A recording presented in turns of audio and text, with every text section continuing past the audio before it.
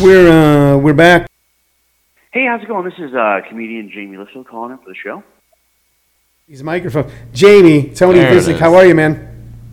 That got scary for a minute. It got, you know what? It Nobody did. Cursed. Ladies and gentlemen, boys and girls, moms and dads, junkies of all persuasions, we have on the line right now, and some of it's already been revealed because he said his name. Right. It was going to be a big reveal, Jamie. We were going to get people to guess who you were. Yeah. We were going to show like just a picture of your eye on social media and go, can you guess this man? Okay. Jamie Lissow. Like in one sense, I ruined the surprise, but on the other hand, I feel like I saved 7 hours.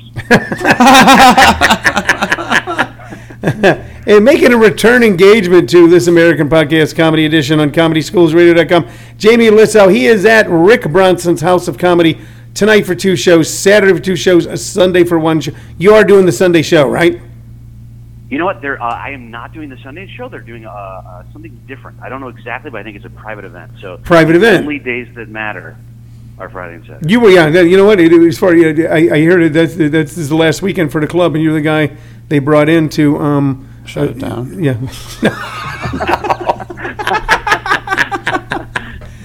So I got to ask you a question. All right, are you still living in Alaska? I am.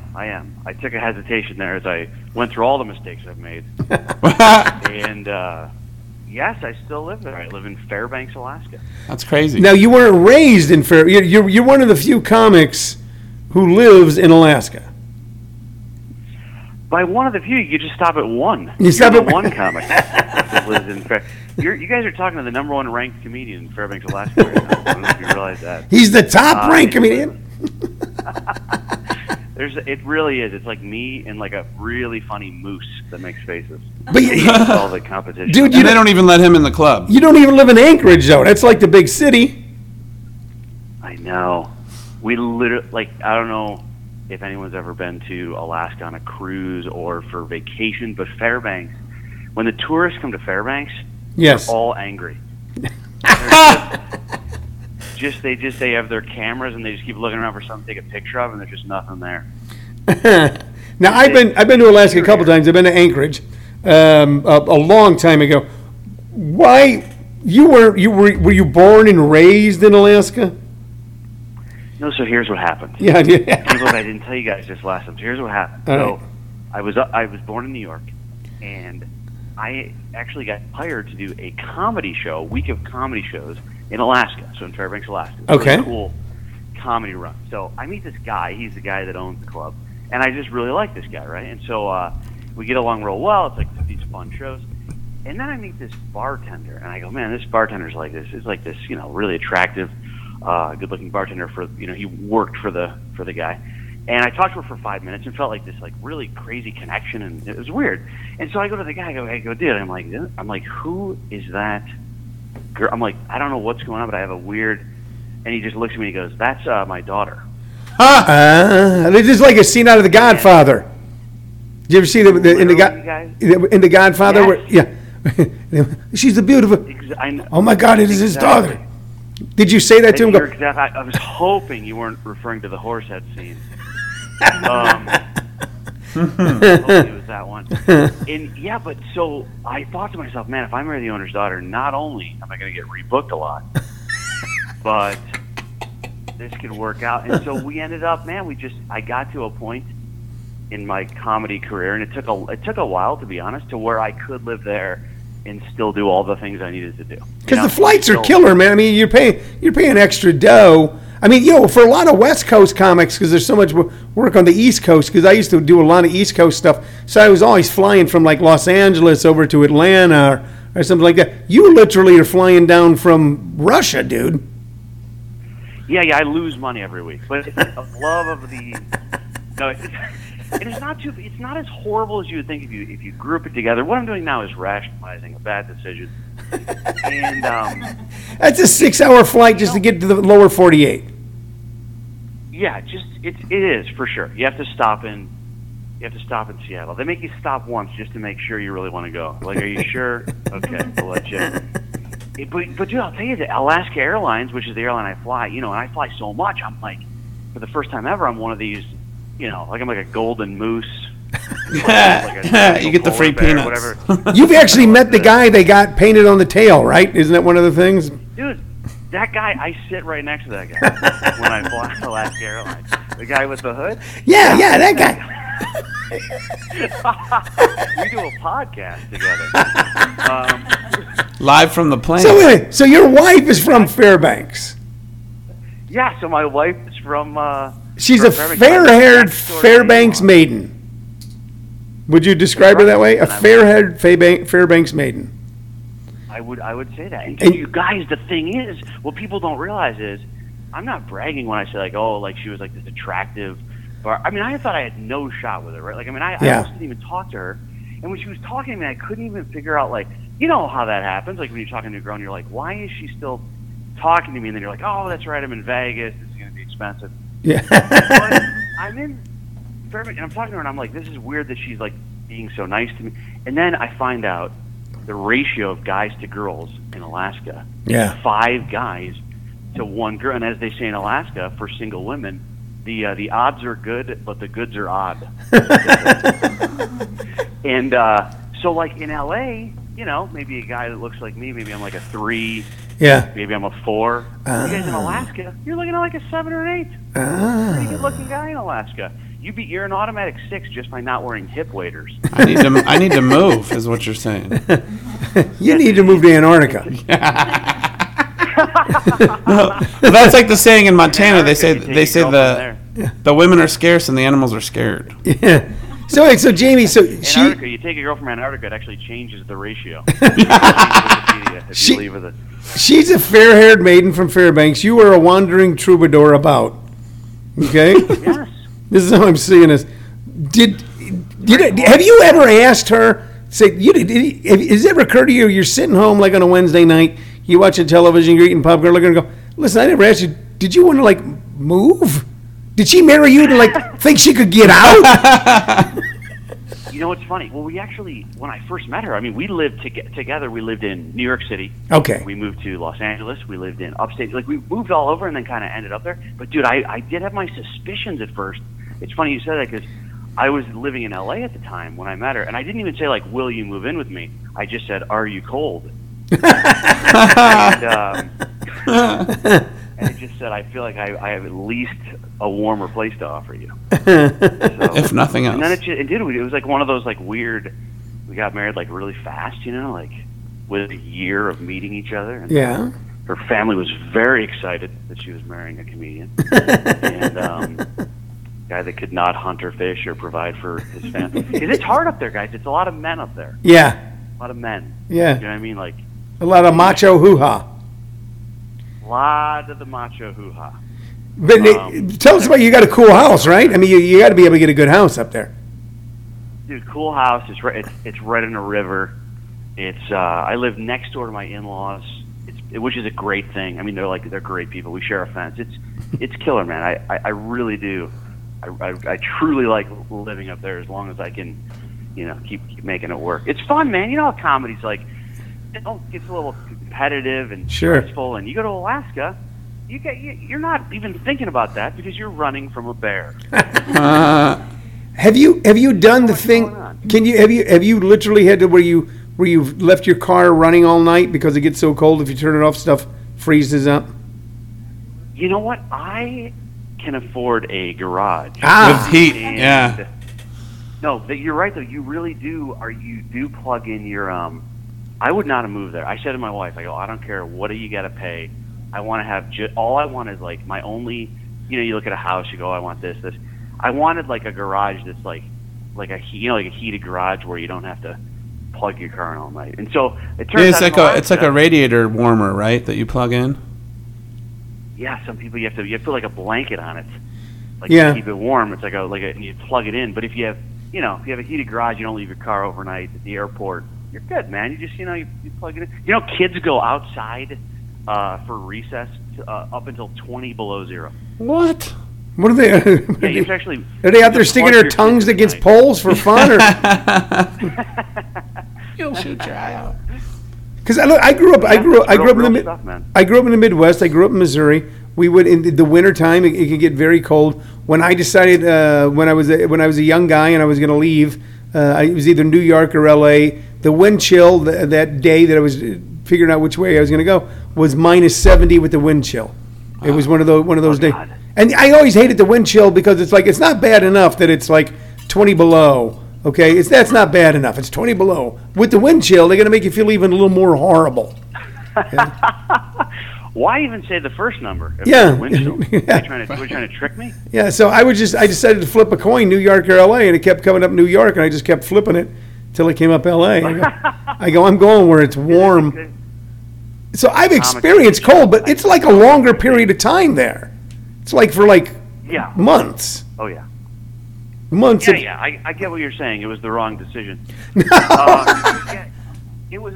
It's very cold, man, and it's like you got to make sure you get the hell out of there because you got like 8 months of darkness, and you guys know it's like there's like depression and suicide, and then it's like there's 4 months of light. That's when they find the bodies. And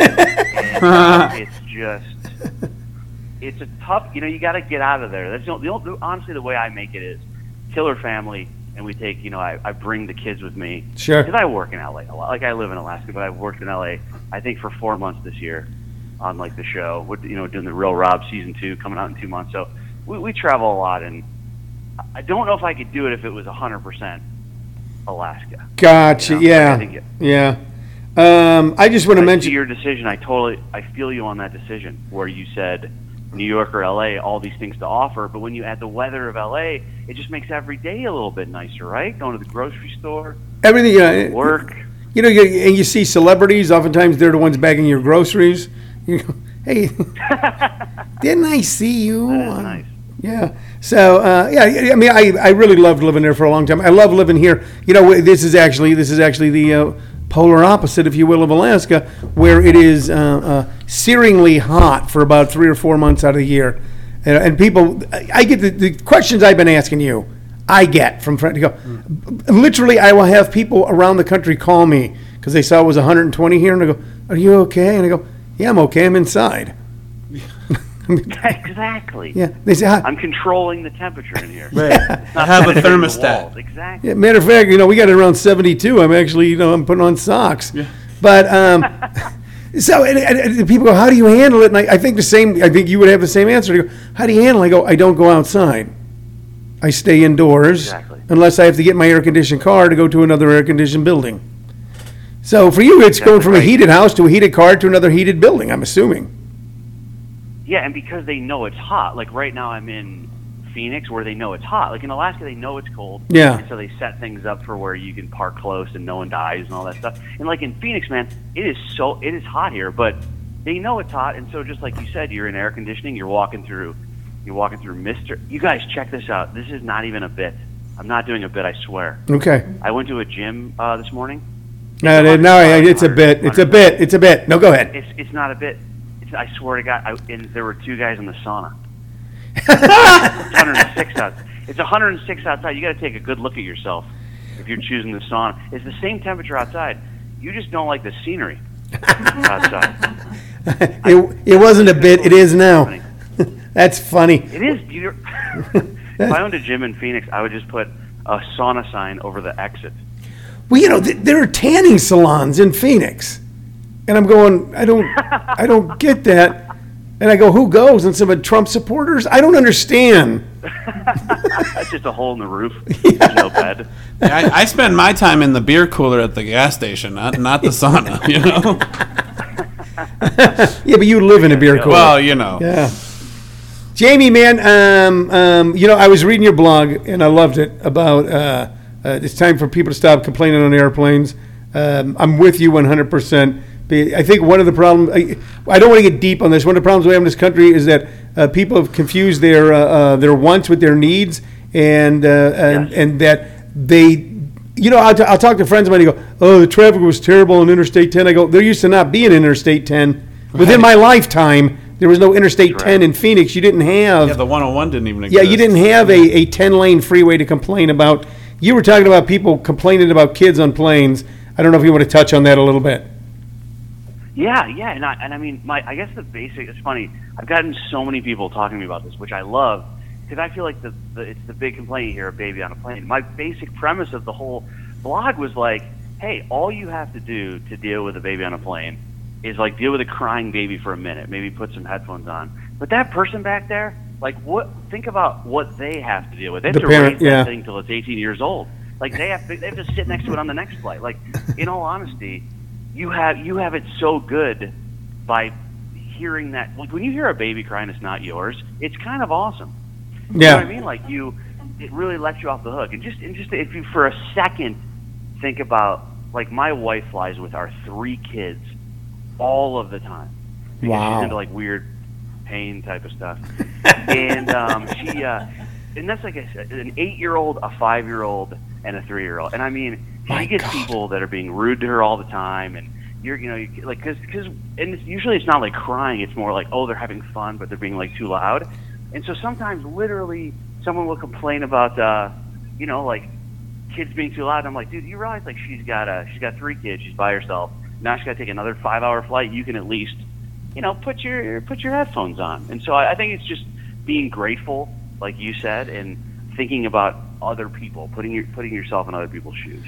That's all I ask. I always feel bad for the people with the baby. I agree with my wife and I, Shirley, who produces has been cracking up at everything you say. By the way, and she was asking me about a certain type of people. I go, there's some people in this world that have to feel like they're better than someone else, even when they're not.